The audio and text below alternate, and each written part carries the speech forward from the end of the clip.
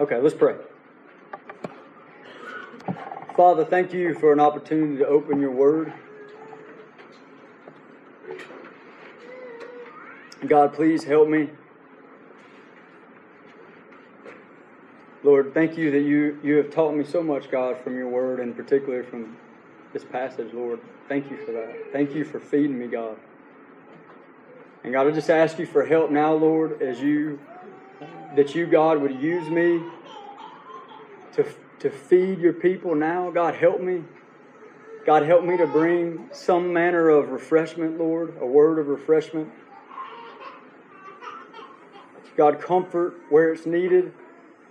God, bring conviction, heavy conviction from your Spirit where it's needed.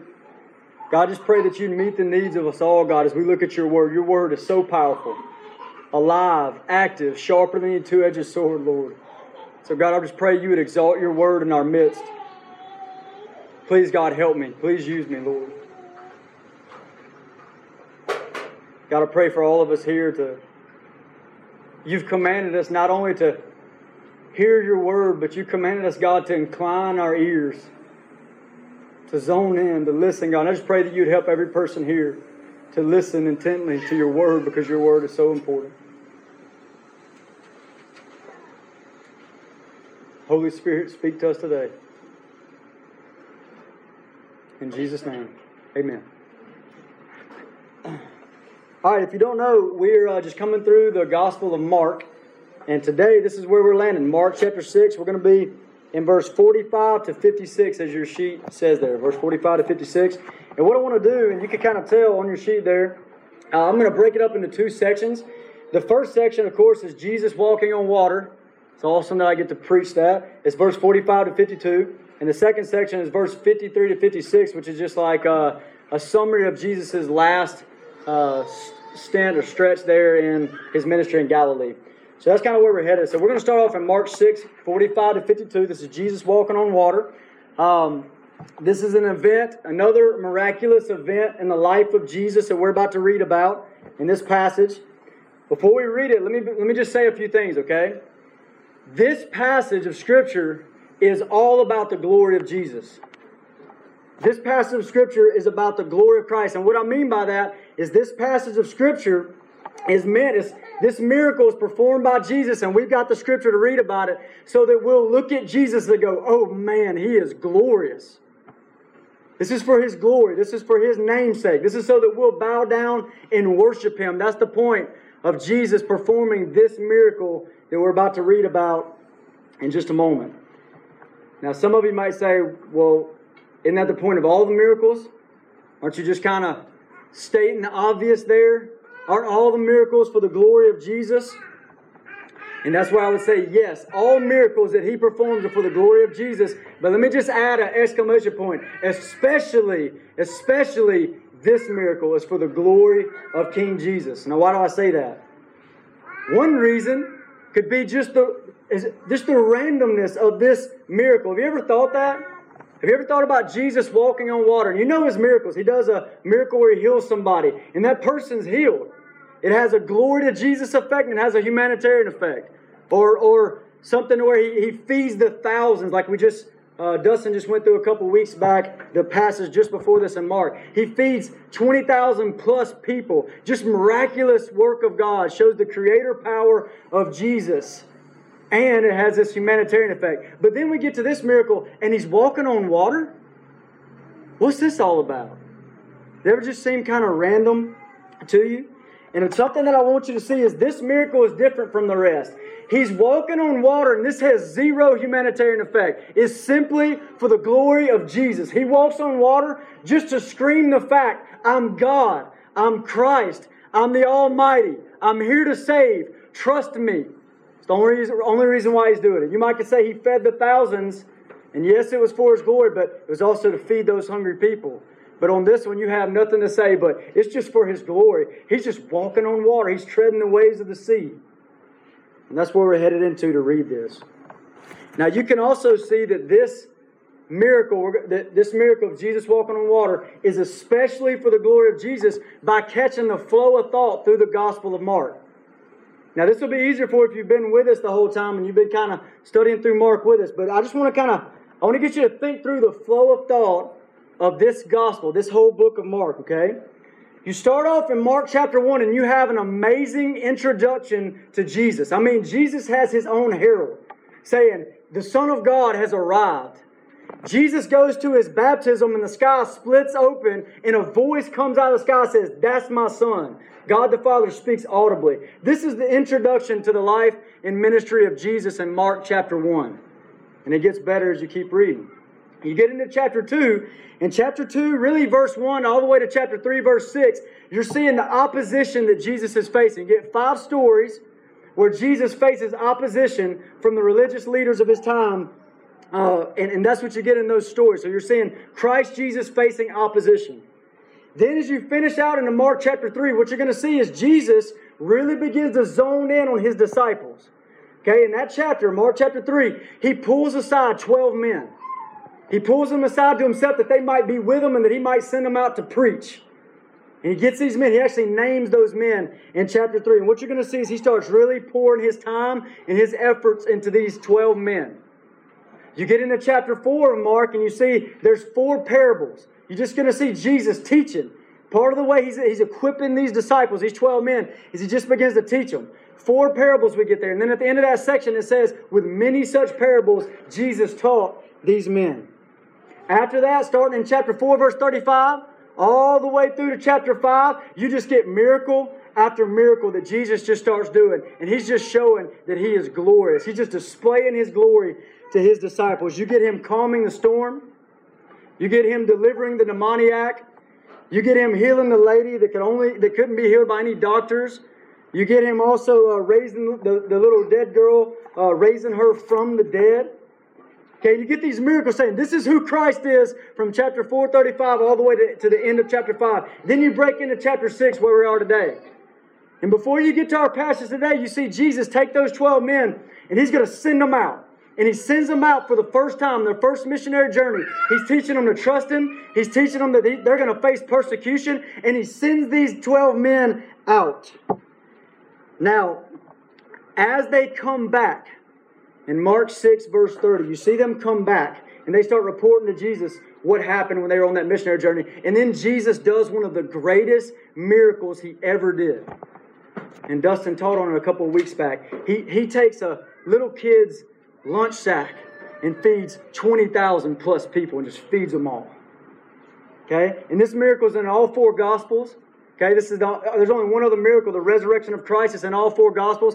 Not to mention, after He did this miracle, where He fed the thousands, they tried to forcibly make Him king. Can you imagine that? They were willing to come up against the Roman Empire, unafraid, make Jesus king. That's how much this miracle had rocked them. Now, all these miracles revealing the glory of Jesus, and all these miracles having some sort of humanitarian effect, right? Healing someone, feeding the hungry, those kind of things going on. Did His disciples in training get it?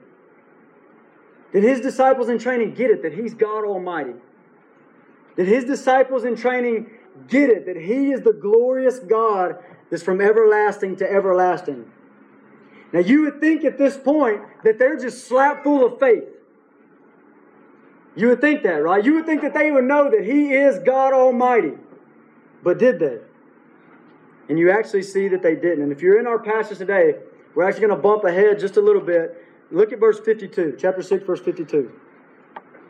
I want you to see that they didn't get it. For they had not understood about the loaves, because their heart was hardened.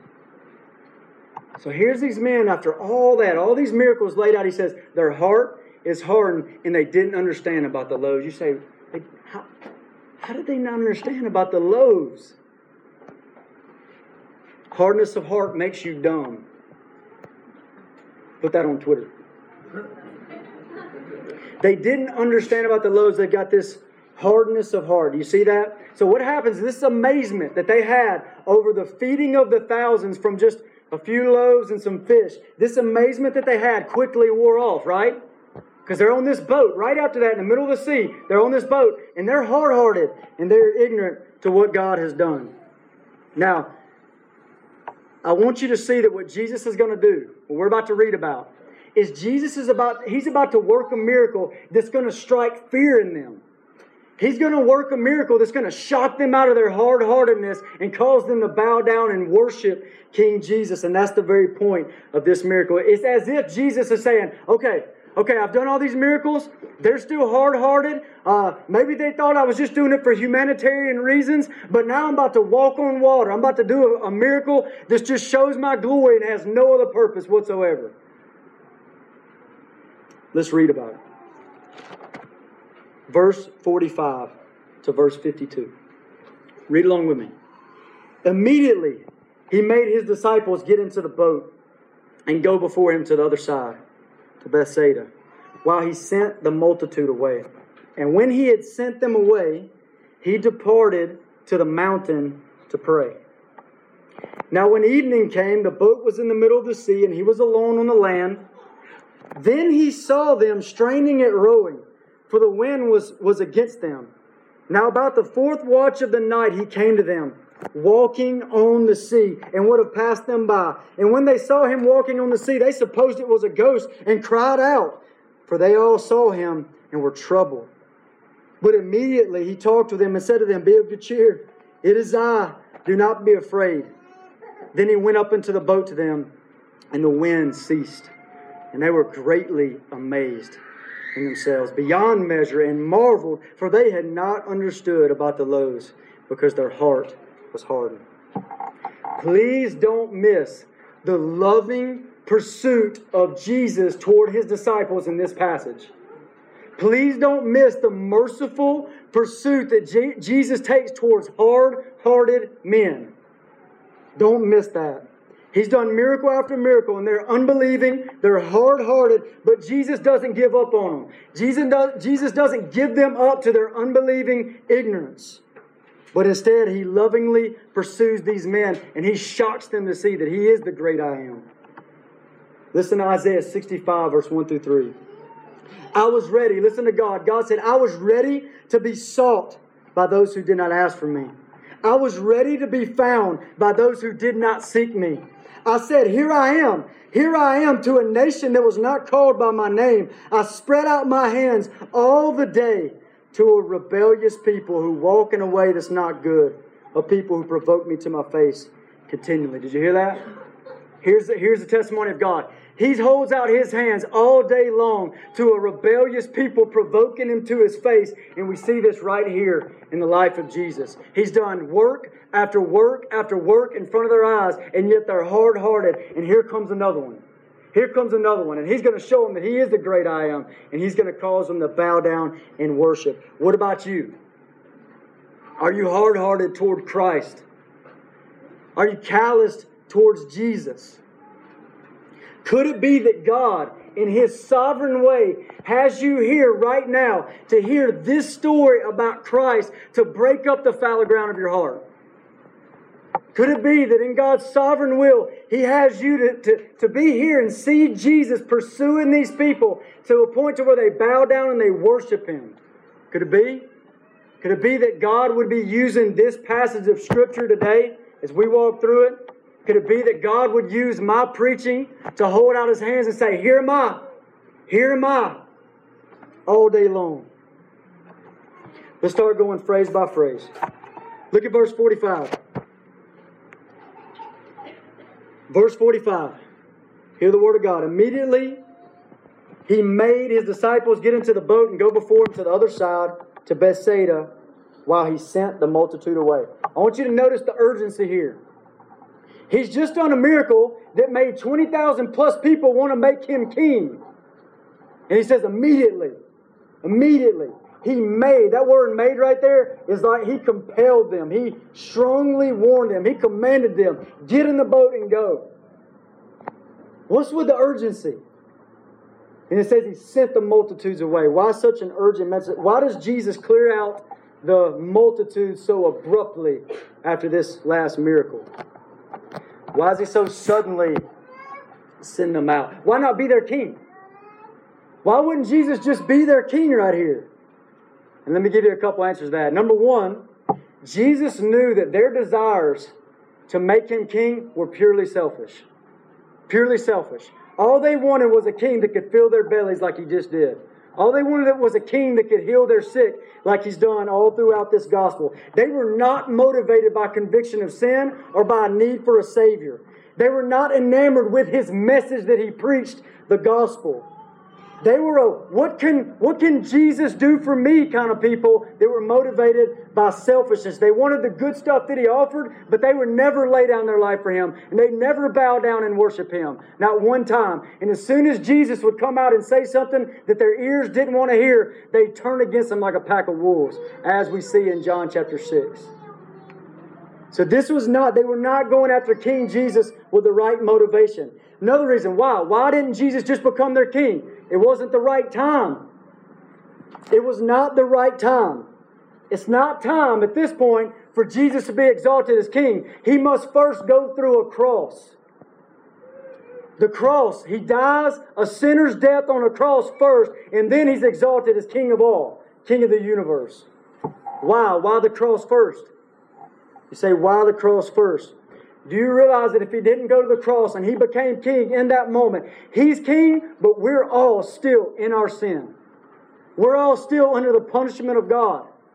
We're all still under God's wrath. His wrath abides on us still, even though he is king. It doesn't do us good. But instead, he goes to a cross first. And at the cross, he absorbs our sin. He absorbs all the wrath and punishment of Almighty God. He takes it onto himself. He dies on the cross, buried, risen from the dead, ascends on high as King of Kings. And now he's made a way that we can come into the kingdom as servants of King Jesus. So he goes to the cross first. So that's the reason he sent the multitudes away, right? He's not going to be their king yet. But why does he send the disciples away so quick? Did you notice that? Immediately he told his disciples to get into the boat. He made them do this. Why? Why is he so urgent with the disciples? It may be that they were getting caught up in the moment. Maybe that would happen, right? 20,000 plus people wanting to make him king, not scared of the Roman Empire. What you think you would probably get caught up in the moment then, right? So maybe they were caught up in the moment, and so he wanted to send them off. We can't know that for sure. But here's what we do know for sure. We know this. We know that Jesus knows at that moment that his disciples' hearts are still hardened. They've seen a glorious miracle, and yet his disciples' hearts are still hardened. And so Jesus does what? He sends them into a storm. Why? To punish them? No, he sends them into the storm because he's getting geared up to show them his glory. Do you know that Jesus does this? He sends his disciples into storms. Do you realize that? And do you realize that when he sends you into a storm, the ultimate end is for your good. It's to show you his glory. And that's what we see him doing right here. So we look at the disciples. We see them in the midst of the sea. We see them there. They're by themselves in the midst of the storm. And we do not conclude that Christ Jesus has forsaken them, even though he's not with them on the boat. We don't conclude that, do we? We don't say, well, Jesus forsook them. They're in the middle of the sea by themselves. Instead, we conclude that him sending them out is a loving pursuit of Jesus. He's sending them out into the storm, and he's about to declare his glory. What about in your life? Have you been sent out into storms? The waves hitting your boat. Do you feel that? You feel like David, Psalm 13 says this, how long, O Lord, will you forget me forever? How long will you hide your face from me? Have you been in that place? And what's your conclusion? Is your conclusion that Christ Jesus has forsaken you? Or is your conclusion the truth? That he said he'll never leave you nor forsake you if you're in Christ.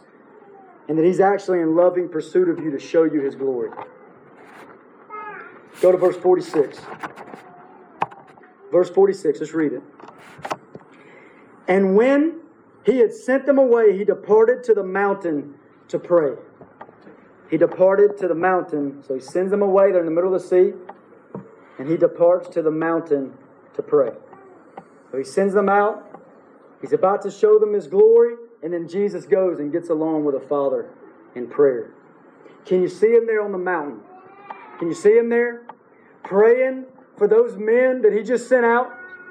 Can you see him there interceding on behalf of those hard-hearted, ignorant men? Can you see him praying something like we see him praying in John 17, where he says, Father, show them your glory. Father, I desire that they might see my glory. You see him there praying in that way? Can you see him there on the mountain saying, God, what I'm about to do, Father, what I'm about to do, break up their fallow ground of their hearts and help them to see who I really am. Can you see him doing that? And this is a sweet reminder that Christ Jesus intercedes on behalf of those who are His. Maybe you feel like you're in a storm, tossed by the wind, waves hitting your boat. Do you know that He's interceding for you if you're in Christ Jesus? Do you believe Hebrews 7? Do you really believe Hebrews 7:25? It says, He, the great high priest, always lives to make intercession for them. You see Him there. Quick side note. I can't resist seeing Jesus here alone with the Father praying. I can't resist taking a second just to exhort us as a people to pray, to follow His example. Get alone with the Father in prayer. Worship Jesus in prayer. Intercede on behalf of each other in prayer. I can't resist but to tell you that, okay? Busyness in people's lives keep them from getting alone with the Father in prayer. Over and over again you hear that. I'm just so busy. And usually it's an excuse. If you genuinely are too busy to get alone with the Father in prayer, you are too busy. If you look at chapter 6, verse 31, at the very end, it says that Jesus, after the disciples' time out on their first missionary journey, they return. And when they return, Jesus is getting ready to take them on a vacation. And the reason why, He says this, for there were many coming and going, and they did not have time even to eat. Jesus doesn't even have time to eat. And so He takes His disciples on a vacation. And when they get to the vacation, 20,000 plus people show up and they serve Him. You are not busier than Jesus. I mean this, and I'm going to get back on task in a minute, but I mean this seriously. We've got to quit making excuses. It's time to get alone with the Father. Get in this secret place, alone with God on a daily basis. Spend time with Him. That'll be my rant for the day. Back to the passage. Go to verse 47 and 48. Okay, verse 47. Now when evening came, the boat was in the middle of the sea, and He was alone on the land. So it's giving you placement. Boat's in the middle of the sea, Jesus on the land. Then He saw them straining at rowing, for the wind was against them. Now let me show you something amazing here. This is awesome. Where is the boat, according to this passage? In the middle of the sea. And where's Jesus? On the land. And did verse 48 just say, He saw them straining at the rowing? How did Jesus see these men? They're in the middle of the sea. If you read John 6:19, it says they're 3 to 4 miles out into the middle of the sea. How did Jesus see them? And this reminds us of the divinity of Jesus, who is God. Jesus is God who sees all things. There is nothing hidden from Jesus' sight. They're in the middle of the sea. Picture it. Disciples in the middle of the sea. They're straining at rowing because they're being tossed by the wind. They're tossed by the waves. The wind's coming down on them hard. And they're straining at rowing. They're striving painfully. Hours and hours and hours until past 3 a.m. in the morning. And does you think Jesus is unaware? No, He sees them. It says in this passage, Jesus sees them as they're straining at the rowing. Our sight is limited. Our vision can be obstructed by distance. We can only see so far. Our sight can be obstructed by certain objects. We can't see through walls. Our sight can be obstructed by time. We can't see into the future. But Jesus is the God who sees, as is mentioned in Genesis chapter 16. Remember the story? Genesis 16, you got Hagar, a woman in desperation. She's afflicted and rejected, and she's running away from her oppressors. And in the moment of her desperation, When she's all alone and it seems like nobody else is there to help, God reveals himself to her in Genesis 16:13 as the God who sees. He sees her in her distress, and he even sees into her future. Time does not restrict God's vision. God Almighty sees 2,000 years into the past just as vividly as he sees 2,000 years into the future. Distance does not obstruct God's vision. He sees all things. And you see Jesus here. And he's getting lifted up as the one. He's the one who sees all things. Nothing is hidden from Christ Jesus' sight. So take heart. Take heart, brothers and sisters. He sees you when you're straining at the rowing. He sees you when you're painfully making your way across the sea. He sees you when you seek to obey Him. He sees you when everything is hard. He looks on you when you're troubled. And His thoughts towards you are more than the sand on the seashore. He looks on you with compassion and with love when you're right in the middle of a situation, just like the disciples. Now this ought to stir up worship in our souls, should it not? Jesus is the God who sees. It's just like Nathanael. Remember the end of John chapter 1? You've got Nathanael. The story of Nathanael, he worships Jesus because he sees Him as the God who sees all things. Nothing hidden from His sight. Nathanael walks up to Jesus. He's never met Him before. And Jesus says something about Nathanael. And Nathanael says, "How do you know me? How do you know me?" And then Jesus says, "But when you were at the fig tree, before you were with Philip, when you were at the fig tree, I saw you." And Nathanael just hits his face and he says, "You are the Son of God. You are the King of Israel." Oh, glory to Jesus, the God who sees. The God of Genesis 16:13. Mark 6:48b. Look at the next sentence right here. Now about the fourth watch of the night, He came to them. This is what we've been building up for. The fourth watch of the night, He came to them walking on the sea and would have passed them by. All right, it says about the fourth watch of the night. The way that works, you have 4 watches through the night. The last watch is obviously the fourth watch, and it's from about 3 a.m. to 6 a.m. So sometime in the middle of the night, sometime around 3 a.m., Jesus comes. It says He came to them walking on the sea. This is the miracle we've been building up to. This is the miracle where Jesus shows His loving pursuit of His disciples. This is the miracle that Jesus employs to break up their stony heart and help them to see that He is the great I am. This is that miracle.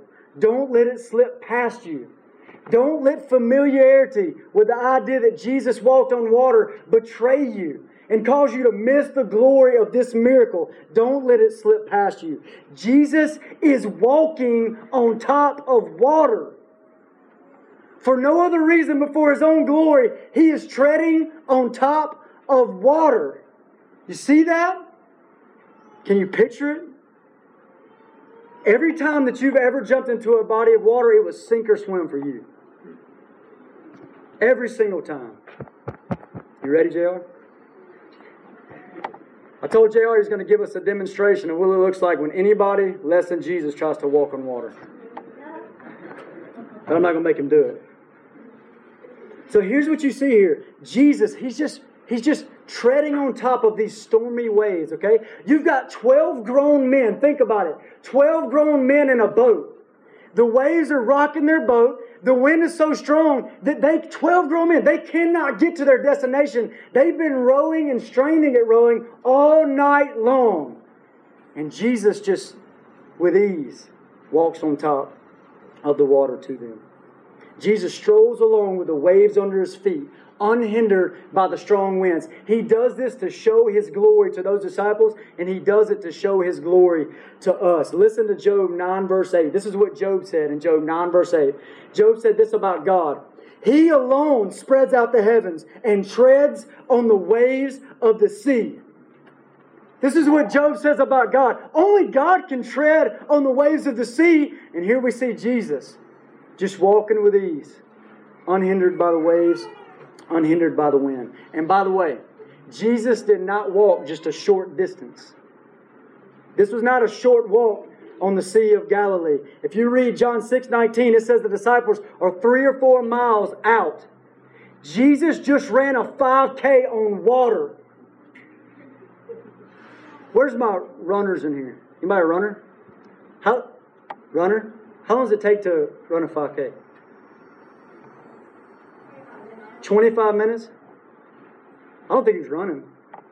Do you see what's happening? This is amazing. Christ Jesus, just for His own glory and namesake, is walking on top of water.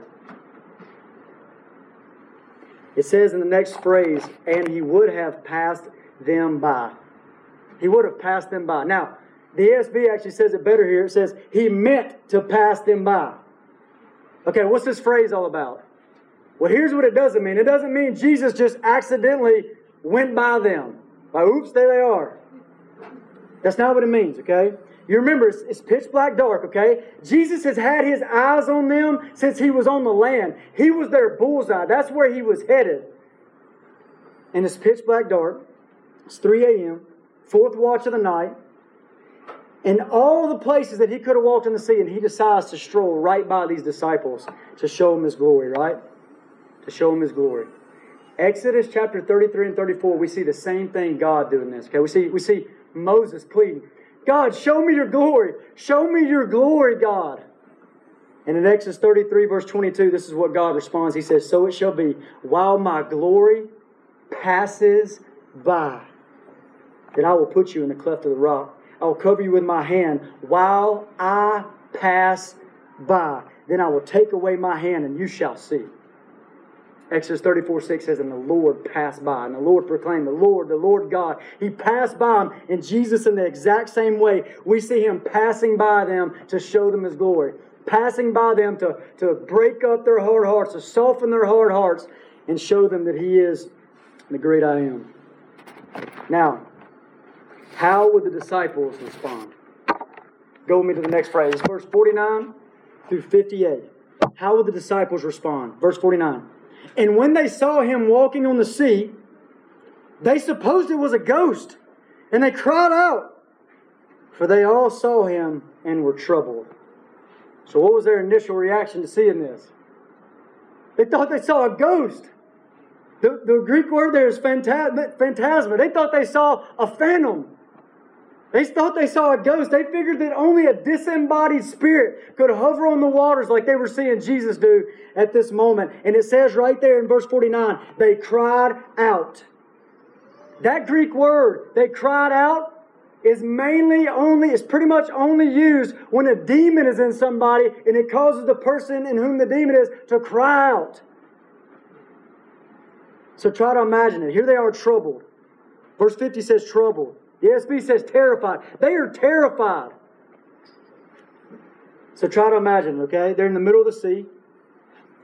They're miles from land. It's dark outside. It's 3 a.m. The wind's blowing hard. Waves beating against the boat. These men have been trying all night long to get to their destination, but they can't do it. They are exhausted. Their muscles are aching, and all of a sudden in the dim moonlight, they see a form hovering over the water past their boat, and they are terrified. They don't know that it's Jesus. And you see 12 grown men, can you picture it? 12 grown men screaming like they got a demon in them because they're scared. And so would you, by the way. So would I. It's like Jesus gives them the shock treatment to shake them out of their hard-heartedness. Now, how would Jesus calm their nerves? Look at 50b. Next sentence. But immediately He talked with them and said to them, be of good cheer. It is I. Do not be afraid. Then He went up into the boat to them, and the wind ceased. So Jesus, right in the middle of their what seems like fruitless striving. They're just straining at the oars, but they can't get there. Fruitless striving. And right in the middle of their great fear, Jesus comes out and speaks these compassionate and gracious words. He says, be of good cheer. It is I. Don't be afraid. Now that phrase right here, it is I, is a very important phrase for you to understand. He says to them, it is I. And that phrase literally means I am. I am. There's a couple ways in the Greek you can say I am, and this is the intense form. I am. Over in John 8:58, Jesus employed these words. Before Abraham was, I am. And this is the same. You remember that story? After he said, before Abraham was, I am, they tried to stone him because he was claiming to be the great I am of the Old Testament. And that's the same phrase we see here. This is the claim of Jesus to be Exodus 3:14 God. He said, I am who I am. And Moses, go tell the Israelites that I am has sent you. And right here we see Jesus claiming to be the great I am, the Yahweh of the Old Testament. Take heart. I am. Do not be afraid. So Jesus says to him, I know you're stressed out right now. The waves are threatening to take your boat under. But listen, I am the great I am, and I tread over the top of these proud waves with ease. He says, I know that you're exhausted. You're unable to do the thing that I've commanded you to do because of the wind. But that wind, I am the great I am, and the wind has no effect on me. Don't be afraid. He says, I know you're terrified. But listen, take heart. Be of good cheer. Take heart. Don't be afraid. I am Yahweh, and I'm with you, is what Christ tells them in that moment. Maybe He tells them something like Isaiah 41:10. Fear not, for I am with you. Be not dismayed, for I am your God. I will strengthen you. Yes, I will help you. I will uphold you with my righteous right hand. Yes. This is Christ. Then Jesus gets into the boat with them. Do you see that? In verse 51. And get this. He gets into the boat and the winds just stop. It just stops. He just steps in the boat and everything stops. Lesson over. He's given his lesson. He owns the storms. The storms belong to Jesus. They're His. He's the one that started the storm, sent His disciples into the storm, and once He's taught His lesson, the storm just ceases. It just stops. Don't miss this important point. Storms cease when Jesus is done using them. Not a moment before, not a moment after. Storms cease when Jesus is done using them. There's not a wave or a puff of wind or a mighty storm on this earth that doesn't bow down to Jesus in His lordship. Now, what effect do you think this had on those men? Go to the next sentence. 51b. And they were greatly amazed in themselves beyond measure and marveled, for they had not understood about the loaves because their heart was hardened. It says they're greatly amazed. Beyond measure. The ESV says they are utterly astounded. They are utterly astounded. The account in Matthew 14, the same account, Matthew 14:33 says this. Then those who were in the boat came and worshipped Him, saying, truly, you are the Son of God. They began to worship Him. They went from hard-hearted and ignorant to white-hot worship in a moment. It worked. This word astonished, they were utterly astonished. That word literally means, in verse 51, it literally means it to be thrown out of position or displaced. It means these men were beside themselves. I mean, this is literally, they were driven out of their mind almost to the point of insanity seeing what Christ had just done. Can you picture the scene? 12 grown men bowed down in the boat, worshiping King Jesus as the great I am. They see it. Can you see that? This was a life-changing miracle. Let me say something really quickly. It might help you see that. Life-changing miracle. This is what I'm saying. After the feeding of the thousands, we know that these disciples' hearts were hard. We know that. We also know, if you read the same walking on water and feeding of the thousand account in John chapter 6, that after the feeding of the thousands, the multitudes also were still hard-hearted. Jesus looked at them and said, you're not coming to me because of the signs. You're coming to me because you want your bellies filled. Does that make sense? So the crowds, the multitudes, and the 12, both hard-hearted after this miracle. But there was a group of men, the 12, who experienced this miracle on this boat. And what was the end result? At the end of John chapter 6, after Jesus takes them all, and He begins to say some hard things to them.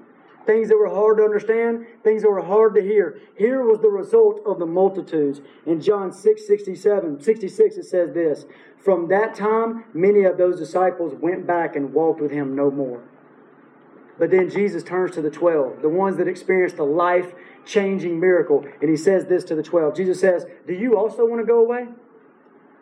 But Peter answered, and he's speaking for all of them, "Lord, to whom shall we go? For you have the words of eternal life. Also we have come to believe and know that you are the Christ, the Son of the living God." This miracle changed things for them.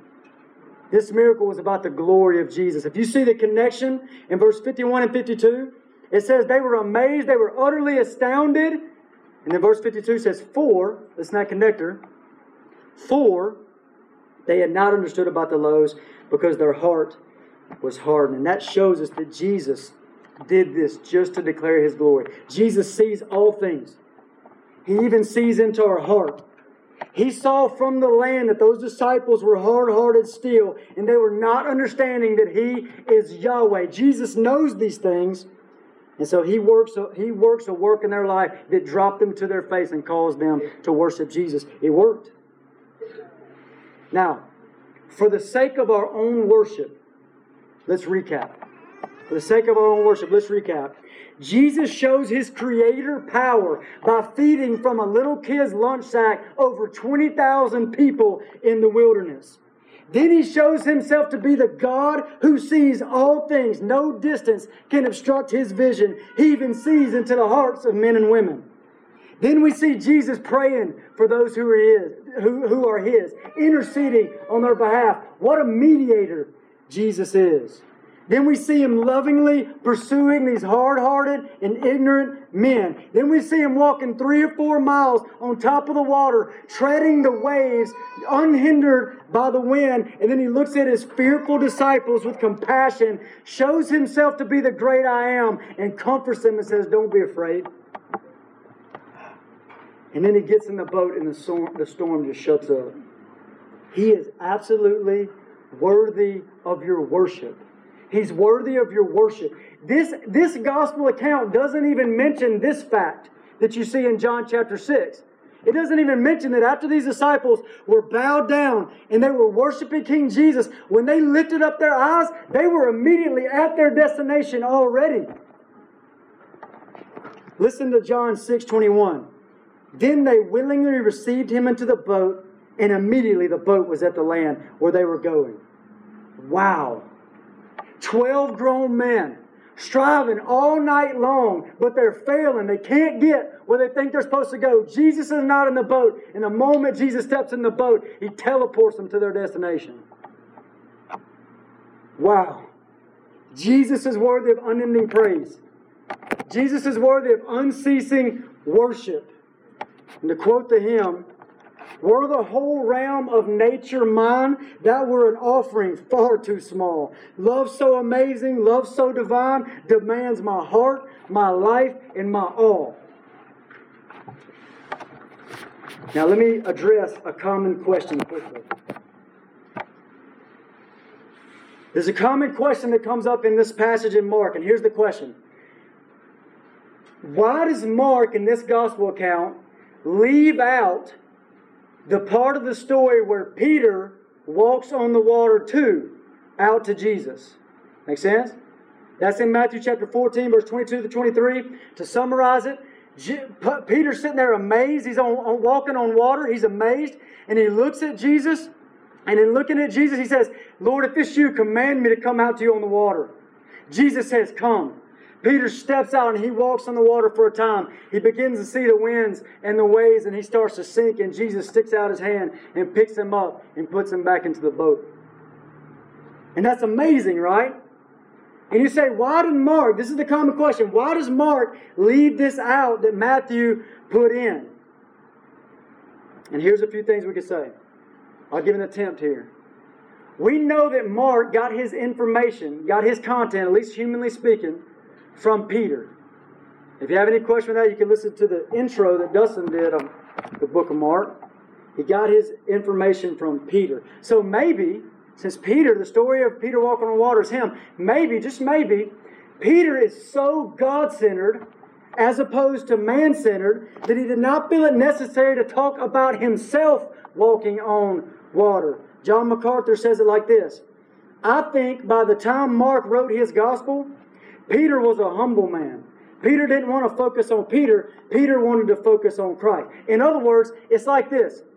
It's like somebody came to Peter and said, Peter, you just told the story about Jesus walking on water. Why didn't you mention yourself walking on water?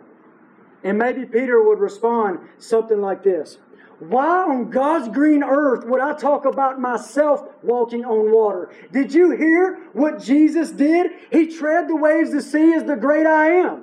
He got in the boat and the waters, the storm just stopped immediately. Why would I mention myself? You think we can learn from this God-centeredness as opposed to man-centeredness? And I say absolutely we can learn from it. We tend to be very, very man-centered. It's all about us. Everything's about us. Just man-centeredness is rampant. Let me show you one place you see it. In your Bible reading. So that was weird. In your Bible, you see it in your Bible reading. Here's what I mean. Sometimes we treat the Bible as if it is just a self-help book instead of a book that enables us to see the glory of Jesus. In 2 Corinthians chapter 3, verse 18, it's talking about a man reading the Bible. And it says, with unveiled face, beholding, as in a mirror, the glory of the Lord. And then he's transformed into the same image. How do you go to the Bible? In your daily Bible reading, what questions do you ask? Do you ask questions like this? How does this affect me? And what does this mean for me? Now, these are not bad questions. These are good questions, but they're secondary to this question: who is God? Who is Christ? Who is He declaring Himself to be in this Word? And maybe this is the reason so many people miss the point in Matthew chapter 14. Now, the story of Peter walking on water is obviously important. I don't mean that. That's why he records. That's why the Holy Spirit records it in Matthew chapter 14. But so often, the only thing people talk about is they exalt Peter. And they say, this story is just to show me how I should step out and walk on the water myself. And they totally miss the glory of Jesus in that passage. Spend time in God's Word every day. And when you do that, what is your aim? What's your ultimate aim? Are you looking for commands you can obey? Are you looking for promises that you can stand on? And I say yes and amen to that. That's great. Keep doing that. Don't stop. But do not miss the point. You were created for the glory of Jesus. You were created to bow down and worship. Look at God's Word and dive into God's Word until it forces your heart to bow down, see Jesus, and worship Him. Don't be man-centered in your Bible reading. One more quick lesson from the omission in Mark's Gospel of Peter walking on water. One more quick lesson. Now, I've already said that Mark got his information from Peter. So could it be that this shows us that Peter talked a lot about Christ and a little about himself? Could it be that Peter just didn't talk much about himself? And what can we glean from this? What can we take from this? Let us be people that talk more of Christ. We talk more of Christ and less of ourselves. Let these verses serve you. Listen to Proverbs 27:2. Let another man praise you and not your own mouth. A stranger and not your own lips. Do you hear that? What about Proverbs 30 verse 32? Listen. If you have been foolish in exalting yourself, put your hand over your mouth. He means shut up. If you've been foolish in exalting yourself, just shut up, he says in Proverbs 30:32. So instead of being a people that just talk about ourselves, man-centered, it's about us, Psalm 96:2 says this: proclaim the good news of His salvation from day to day. Declare His glory among the nations, His wonders among the peoples. For the Lord is great and greatly to be praised. Again, this comes back to man-centeredness, right? Or God-centeredness. Do your words, what do your day-to-day words reveal about yourself? Do they reveal a heart that's man-centered and it's all about self? Or do your words reveal a heart that's God-centered and this is about Christ? This is about Jesus. May we be a people full of praise to King Jesus. Maybe we be a people that do not miss the point when we see things like the multiplication of the loaves or the treading of Jesus on top of the waters.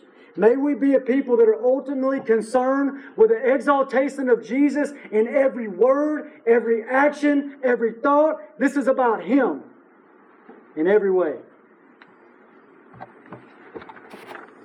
Last section here. Go with me to Mark 6:53. We're just going to put this one all together and spend a short little time on it. Verse 53 says this. When they had crossed over, they came to the land of Gennesaret and anchored there. And when they came out of the boat, immediately the people recognized Him. They ran through that whole surrounding region and began to carry about on beds those who were sick to wherever they heard He was. Wherever He entered into a village, into villages, cities, or the country, they laid the sick in the marketplaces and begged Him that they might just touch the hem of His garments, and as many as touched Him were made well. Now, this is an account, and we'll talk about this shortly. This is an account, not of a one-time event, but this is a summary of Jesus' final flurry of ministry in Galilee. If you remember, Galilee is the place where He spent most of His time doing ministry. And right here, we're going to see like a final chapter, a closing summary of what Christ has done. This is the reason we see like in verse 56, it says, wherever He entered into a village or a city or a town. So this is just summarizing. He's been going to different places. This is the final chapter of His ministry in Galilee. After this, in the coming chapters, we're going to see Jesus go to the regions of the Gentiles. We're going to see Jesus head towards Judah and Jerusalem and eventually to His cross. That's where He's headed. But right here we get a last look into the Galilean ministry of Jesus. Now, try to picture it. As soon as He lands on shore, the people recognize who He is. And they begin to run. Just imagine these people. They start running into the regions, saying, Jesus is in our region. He's here. He's here. Come and see. People from all over. They start putting their sick and their diseased friends and relatives, and they start carrying them to go find Jesus. And it says, wherever He might be. Can you see the chaos here? Jesus is literally being chased by people carrying sick people. You see that they're carrying sick people to Him, diseased people to Him. Just chase Him wherever He's at. They just want to see Him and put their people so that maybe He'll heal them. In every place Jesus went to, whether it's a small town or a big town or a medium town, they're bringing their sick into the marketplace, like the town square. Can you imagine the chaos? The chaos as the marketplaces just fill up with sick and diseased people. And they're there and they're begging Jesus, just let us touch the fringe of your cloak. Just let us touch the fringe of your garment. Just let us touch your clothes. And every single person that touched His clothes, it says they were healed. What a display of the power of Jesus. They just touched His clothes and they're healed. Even the fringe of His garments. No wonder a short time later, when those garments are stripped off of Him and He's hung under a cross, hanging there under our condemnation, hanging there under our curse, our wrath, no wonder it has the power to not only heal our bodies, but to save our souls. Let me give a final takeaway. What's the final takeaway? Final takeaway is this. I want you to walk away and see this. Jesus wants us to see His glory. He wants that.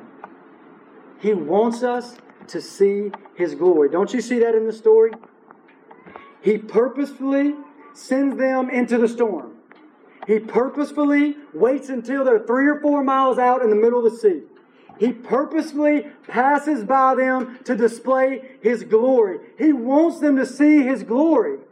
And He wants you to see His glory. He wants this. He desires that you see His glory. Not that you just have a head knowledge of the greatness of Jesus in your intellect, but you see the glory of God in such a way that it causes you to bow down and worship as these disciples did. He desires so badly that you see His glory, that your spiritual eyes are open to the great I Am, that He's willing to send you into a storm. He wants it so badly that He's willing to see you struggle and strive on your own for a season and to show up at 3 a.m. treading on the waves. He's willing to scare you half to death so that you would see His glory. He's willing to whisper into your ear, don't be afraid. Take heart. I am. Listen to this prayer, John 17:24. Listen, this is what Jesus says. Father, I desire that they also whom you gave me may be with me where I am, that they may behold my glory. Did you hear that? He says, Father, I desire that they would behold my glory. He doesn't just allow you to behold His glory. He desires that you would behold His glory. Do you see that? He wants you to see His glory. And you might be here and you may be saying something like this. Listen, I'm trying to see the glory of Jesus. I'm reading the Word. I'm in prayer. My heart still feels hard. I still feel callous. I'm trying to see the glory of Jesus, and yet I'm still hardened. Listen to these words again. Listen. I desire. Jesus says, I desire that they whom you gave me may be with me where I am, that they may behold my glory. Jesus desires this. Don't grow weary. Keep crying out in prayer like Moses. God, show me your glory. Keep reading the Word and going after seeing the glory of the Lord in the Scriptures. Keep pursuing the glory of King Jesus. And know this, that when you wake up tomorrow and you go to pursue the glory of Jesus, that you're not going to come face to face with a God that's cold-hearted and wants to hide it from you. You're coming face to face with a God that wants to show you His glory. Be encouraged by that. That as you wake up tomorrow morning to seek Jesus and to seek His glory, to pursue Him, that He's pursuing you. Does not this story prove that? And did not Christ prove it at the cross? Let's pray. Father, thank you for your Word. Thank you, God, for your mercy and your grace. And God, I do just lift up every soul here. God, let us see your glory. God, give us your presence. Give us your glory, God. Allow us, Lord, to come before you corporately, God, and before you in a secret place and show us your glory, God. God, if we get you, just like we've said so many times, Lord, if we get you, we get everything. All the comfort, all the peace, everything that we could possibly need, God, is found in you. And so, God, just show us yourself. Let us see you, Lord. Thank you, Lord. In Jesus' name, amen.